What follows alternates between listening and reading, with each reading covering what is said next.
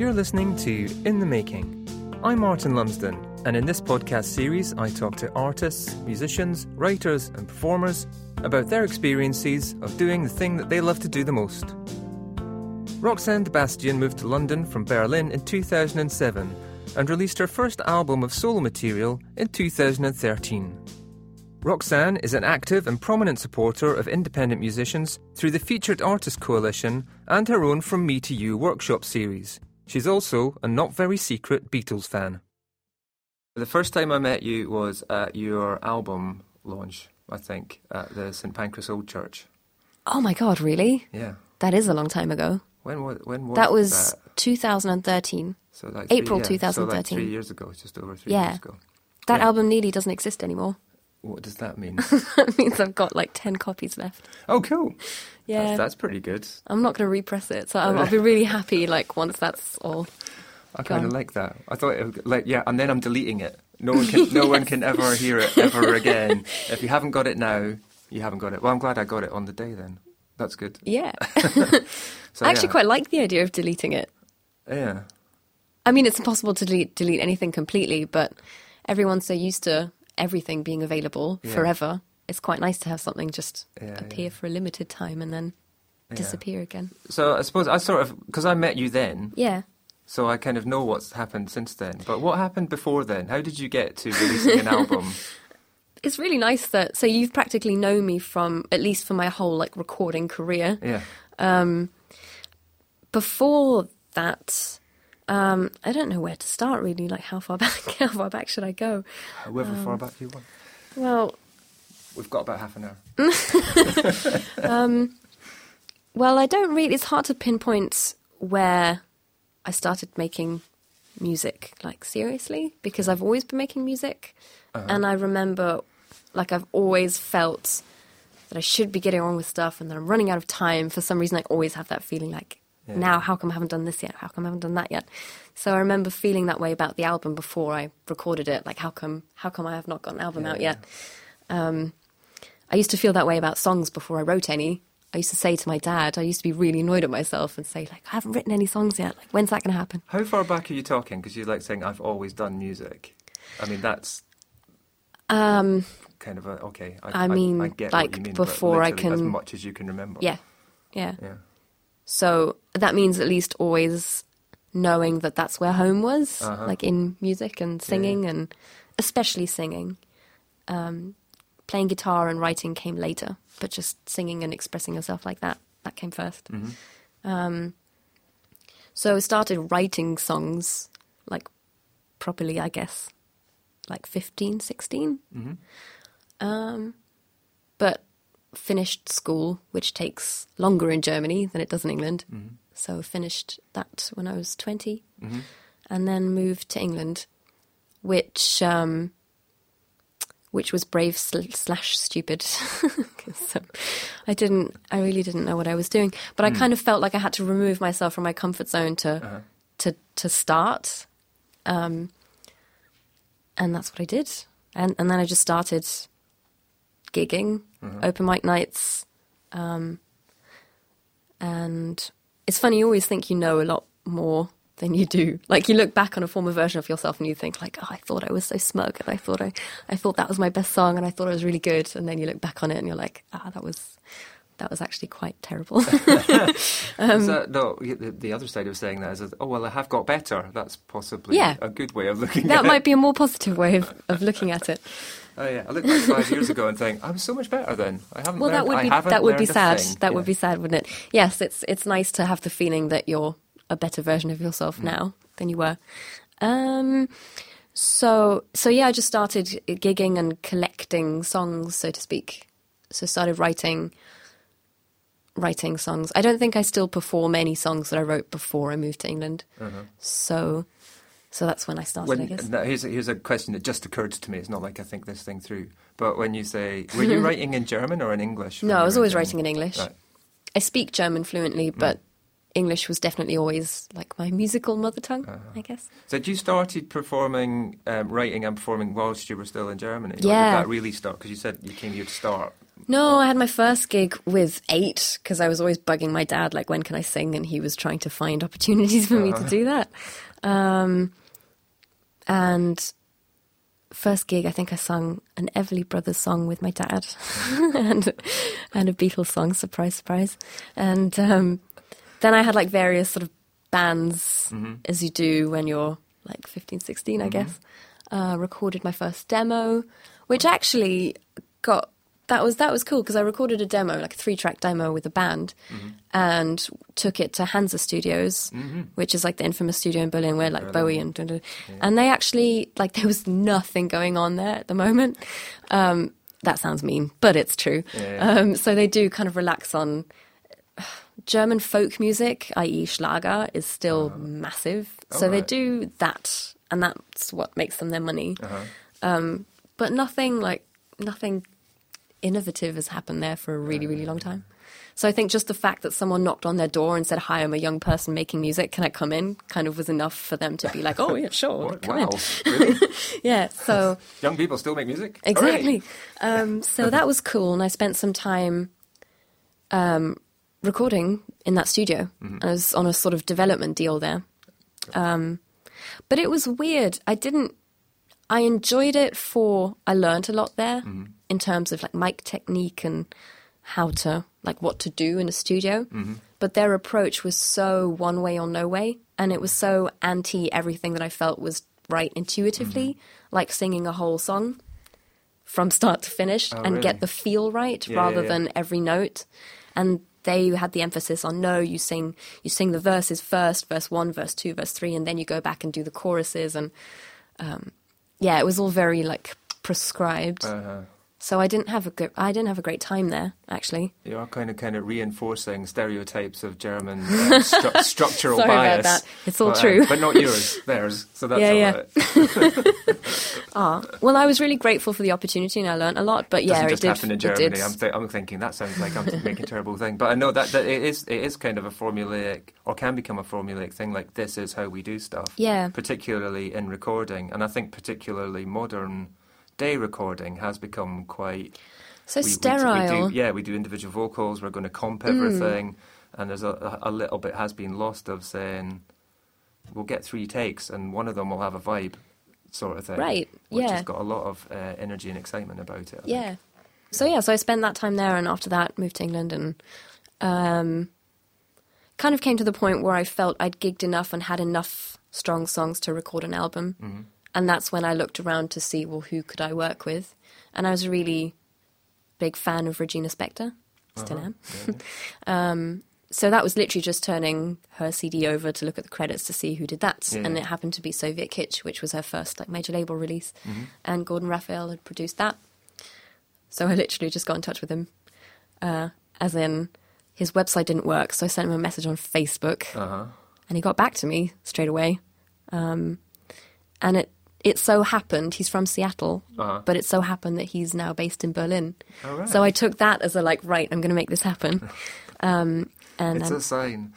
Yeah, I felt like, this is an in, this is quite possible. Was that, sorry, just because I didn't quite catch, is that whilst you were still there, or is this after you've moved to... No, this is like in 2012, so after you've moved. Yeah. So I met up with him whilst I was in Berlin anyway over Christmas, and we just met for a coffee and just had a chat, and... and he was up for it, so we did it. And especially because it was like just me and a guitar, and we decided to do everything quite organically and quite live. We recorded and mixed the whole album in a week. So that really was just, I'm going to sit here and we're going to decide where we want the microphones, and then I'm just going to sit and play it. Where does it sound best? Yeah. What a thing. What an idea. I think that's quite... I would imagine that people who hear this or hear you saying that might go, or be surprised that you go, what, really? You just like looked at the name on the thing and contacted the guy and went, yeah, why not? Because it's the sort of thing that I think a lot of people would think, does that really happen? You know, I think that's why I moved out of my comfort zone. I think that's what it does to you. It gives you the freedom to do things that you wouldn't do if you remain in your little bubble of like status quo. Because if you're sort of the stranger, you don't have the same hang-ups, or you don't understand those. Like, firstly, I'd take a gig anywhere. I remember having a gig in Liverpool one day, just saying yes to that. But I still had like a day job in London, and I had to be there at 8 a.m. in the morning. So I just took like the last mega bus, the night bus down to London. But I did that not because I thought, like, it was just like no sense of geography in England. It wasn't really. like, rock and roll. It was like, no, it was just, how far can it be? Yeah, completely like naive, like that will work. That's fine. And the same, like one of my first music videos was, the concept was just, I'll walk into the BBC receptions and play my song and see what happens. And that, I got kicked out. That's what happened. But if you don't, I didn't grow up here, so you're kind of removed from that, the BBC. Do you know what I mean? It's it just frees you up a bit more. I think it's really, because it is a little bit of thinking, like, I think that was what I was suggesting, was the reaction could be, and maybe it's just because that's my reaction, but it's almost a sort of, you can't do that. Can you? Can you do that? But clearly you can, and I think, and as you say, I think quite a lot that is. I was listening to a lady called, I can never pronounce her name, but I think it's Brene Brown. She's a scientist, but done a lot of research into vulnerability and working with creative people, and looking at what it is about people who are creative that makes them continue to be creative, I think was really what she was saying. But the thing that occurs is that the most creative people keep taking risks. They keep putting themselves out there. And that those that are successful at really being creative understand that by putting themselves out there, they are going to fail. They're going to make mistakes. They're going to make a mess of stuff. Things are going to go wrong. But they'll keep doing it anyway, and they'll keep getting back up and doing it. I don't think we put enough emphasis on the importance of failure. Yeah. There was a really great talk by J.K. Rowling that I watched. That she was like I think it was Harvard University, something like that. And she gave this amazing speech about the importance of failing. But that's where we learn. Yeah. And it's so true and so important. Yeah. That's funny. She was saying, if you want to develop, you have to take risks. And she said, I'll do a lot of work in corporate areas now. And they'll say, we really get that. We've got to take risks, but we can mitigate that and we can work out ways of saying, no, you don't understand. If you want to be creative, not that you can find ways to not fail, you will fail. It's inevitable. You will fail, and you will have no idea what happens next, or like as a consequence of it. And I'm trying to tell you that's fine. Because it will happen, but that's fine. It was really kind of inspiring to, like you say, to kind of think, well, that's good. Taking risks is something. I know. Maybe I do take that for granted sometimes, but I can think of nothing worse really than everything being predictable. I mean, it's scary sometimes to not know how you're going to pay your rent in 3 or 4 months' time, but equally, like, the possibility of what may happen in 3 or 4 months' time in a positive way so outweighs any of the negative worry. And how boring would that be if you had your life planned out and you knew every next step? I mean, we all have an idea of who we want to become and what we want to do, but how boring would that be if we already... If you knew how it was going to work out. Exactly.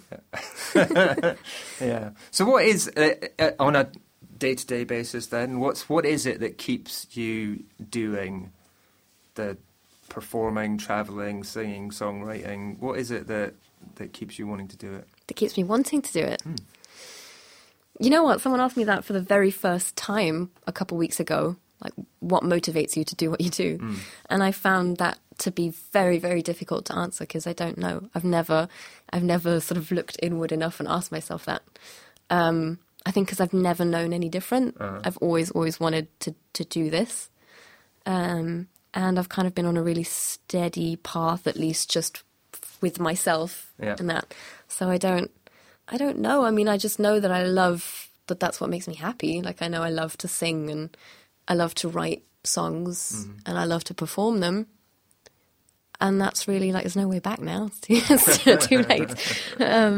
So there is that. I don't think there's anything. I do believe that music is the highest art form. I know that's being biased, but I do think that it's the thing that, music is the oldest form of communication. And it's so, like, deeply rooted in every aspect of our life. And that's definitely where I feel feel happy and like me, and I always like the idea that music is physical, because it actually can physically move you. Like you can feel a sound wave. Absolutely. Although you can enjoy it visually, you can enjoy something. Well, my cousin's deaf and he's a musician, and it's everything to do with vibration and the actual physical feeling of the music. So it's absolutely not just something invisible, intangible. That's always touched me. That I thought, well, literally, I can think I can actually physically get emotionally too. And of course, I appreciate people respond emotionally to all sorts of art forms, but I think just the idea that it can literally knock you off your feet if it's loud enough is kind of, wow, what a thing. This is so geeky. Like everyone who knows me for longer than 5 minutes kind of knows that I'm a massive Beatles fan. But you keep it well hidden. Who would know? That's a lie.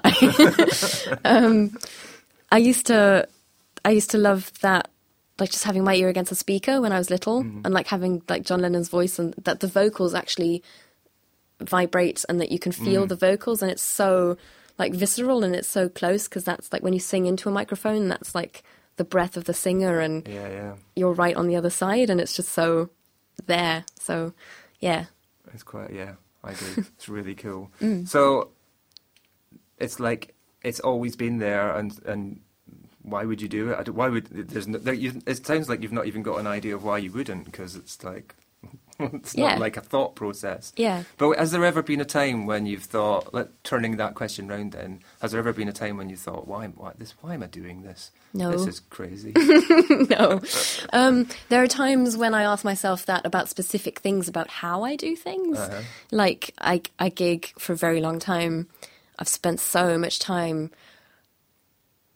running around towns I don't know, schlepping a suitcase and a guitar, and like my shoulders are hurting, and I don't have internet on my phone because I'm in a different country, and sort of lost and tired and just finding the next sort of crappy venue or lovely venue, depending on the day and my mood.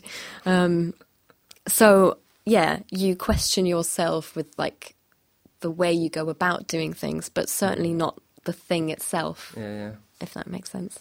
Well, it does completely, but it's interesting to kind of think. There's never honestly been a moment where you thought, oh God, I don't know why I'm doing this. It's never like never.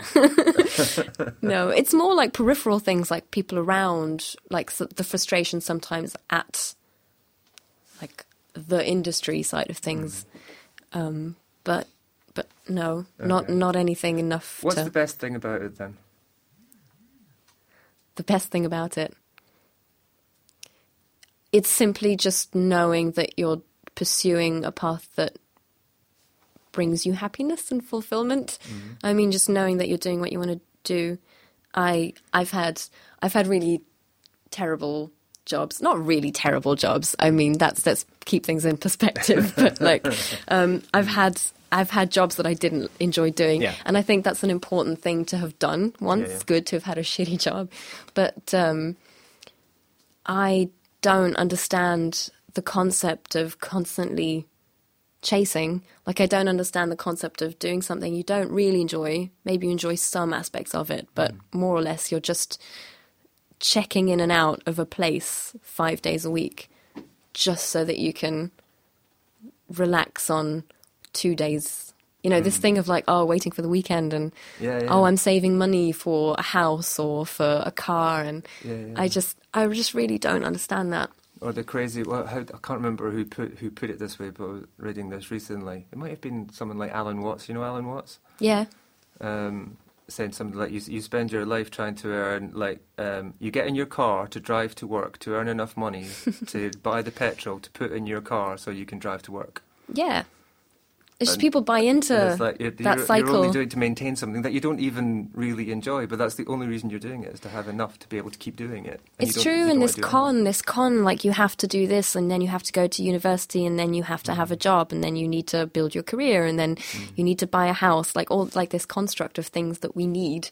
We don't need any of that. Just need to be happy. So you need to find what you're good at and what makes you happy, and hopefully what is helpful or makes other people happy. Yeah. I was speaking to, I'm just kind of riffing off what you were saying. I was speaking to a friend of mine the other day who said, he rang me up, said, how are things? Still living the dream? I was like, yeah, I am living the dream, but it's like a dream like every other dream, which is like sometimes it's kind of, wow, amazing, magical. Other times it's like, I don't know what's going on. I'm terrified. Exactly. Everything's weird, and sometimes it's completely surreal and makes no sense whatsoever. But that is exactly what dreams are like. Not like this kind of everything's wonderful. Mm-hmm. It's more like, well, I'm just in it, doing it. This is how it is today. And it's, I don't know what's going to happen next. But that feels much more alive than when I wasn't doing that, which, like I said, was the kind of, thank God it's the end of the day and I get to not do this anymore. But I have to get up tomorrow and do it again. Mm. Just like, what a strange way to live. Yeah. You're here with me because we've been working today. So just say a little bit about, because this is called In the Making. So what are you doing? what is in the making? What's in the plans right now? In the making, and I feel it's going to be a while, but In the Making is my second album. Mm-hmm. So since that first album that I recorded in Berlin with Gordon Raphael, I've recorded and released another EP since. Yep. That was with Ben Walker, who is very talented and great, and that was fun. That was just in a living room as well. But time has flown by so quickly that release is just over a year ago already. Mm-hmm. And I've been gigging so much that I felt it's really time to be back in the studio and sort of make something new. So that's what we've been doing today. Uh-huh. Specifically, we've been recording the rhythm section, bass and drums, for 2 new songs that are both going to be on the new album. So it's an album you're doing, not another EP. This is an album in the making. Yeah, definitely.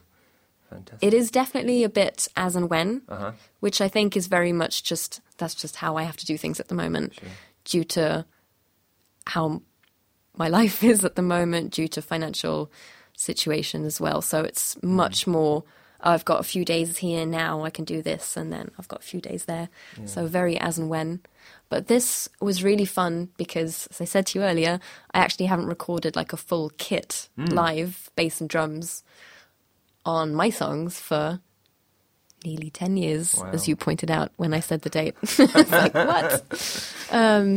And that's true. So yeah, not since that first EP I recorded in Berlin, really. Wow.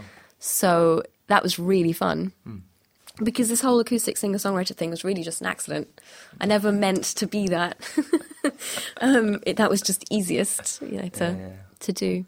Cool. So you're kind of my end thing in here is because you're talking about an album, and you're very active in things like the FAC. You've done panel talks, workshops, a lot of stuff about what it's like to be a DIY musician. Yeah. And you might be thinking, where am I going with this? The question I wanted to ask you, because you said like you're doing an album. There's a lot of, I think a lot of people would now question why an album, when it's kind of the whole idea of albums seems to perhaps, and I'm not saying I agree with this, but I'm interested what your take is on it. What's the attraction of an album for you? Well, I listen to albums. I like the idea very much of a complete work. Regardless of whether it's an EP or an album, if you record a body of work, it's like a height marking on the wall, right? That's who you were at that point. And I think one song just isn't quite enough to give a full picture. Yeah. And also I've got a few songs that I want to record. And for the first time, I think I've got more of a concept of like a story that I actually want to tell with the album and points I want to make. I really want it to be on vinyl as well, so I do want it to be a thing. And I don't think that people don't have the attention span for albums anymore. And if they don't, I think we should force them to have the attention span. I think you're right. So that's why I don't know whether... Like, there may well be a couple of single releases before the actual album comes out. I don't know when it's going to come out. So it's just, I know I want an album, but yeah. That's good. I think I agree. I think it's a form of, it's an art form in itself. It's like we're not just kind of doing, here's something that's 3 minutes long. There's something about a collection, a statement, a position, whatever it is, that I think is really, really cool. And I think there is this idea that, oh, well, that's not what people do anymore. They only just listen to singles or they only stream stuff and all that bit. I don't know. Maybe that's true, but I'd never really heard of this guy before, I have to admit, but he seems to be quite high. Keith Harris, he's worked with Stevie Wonder, Marvin Gaye. He was the chairman of PPL, I think, for a number of years, the Music Managers Forum and all that. But it was at a networking event the other day, and he was speaking. And someone asked the question as to saying, why, basically, I'm paraphrasing a little bit, but the question was basically, why do people not value music anymore? And he said, because it's not good enough. That's such a cop-out. Yeah, but I thought they might have a point. It's like they said, when the music gets better, people will start to value it again. But then you need to ask yourself, why is the... Sorry, totally jumped in there and interrupted you. I'm trying to talk. No, go for it. Tell me what you think. Well, why is the music not good enough then? I think the more fair... I mean, I've got, so many, minicab drivers have said to me, oh, but it's just not... it's just no good music out there now. It's just not like it was back in my day kind of thing. Yeah. And yes, I mostly listen to music from the 1960s and 70s, but that is so not true. I think the point is there is so much amazing music out there, amazing songwriting on par with the best Bob Dylan songs. It's just that they're not being heard by as many people. It's that maybe the music that's mainstream, I do feel it's dumbed down. I do think there's always been bad music. We just tend to forget about the bad stuff and remember just the great, the music that passes that test of time. So maybe there is more bad, dumbed down music that's on the mainstream radio stations because that's where the money is, because the major labels don't take the same risks that they perhaps once used to. Yeah. They don't even let acts write their own songs anymore. I mean, even if they're very, very capable, like George Ezra or Ray Morris, people who are really great songwriters, the whole albums are co-written. Yeah. Not because they're not capable of writing songs, just because the label needs a sure thing. Yeah. So maybe that's what he means, that people don't take enough risks. Fair, I think that is part of what he was saying, and he did say that. So I'm being unfair to him by not quoting him very well. But I think that really was his point, was he said there's too much mainstream that is written by committee that isn't taking risks. Yeah. And that's causing circumstances where it's not being valued because it's just not good enough. And so there's the good music will shine through. And once that starts to happen again, then it will be valued again. I think that was more generally his point, was at the moment we're just going through a period where it is like companies desperate to retain the money that they've been making before. So they won't take any risks because all they're interested in is the financial reward. So, something like that. But all the more reason to listen to music. I mean, anyone listening to this will do anyway, because this is more like independent music. Right. But so we're kind of preaching to the converted. But yeah, so many great things happening in independent music scenes. Yeah. So many, definitely no shortage of talent. That's for sure.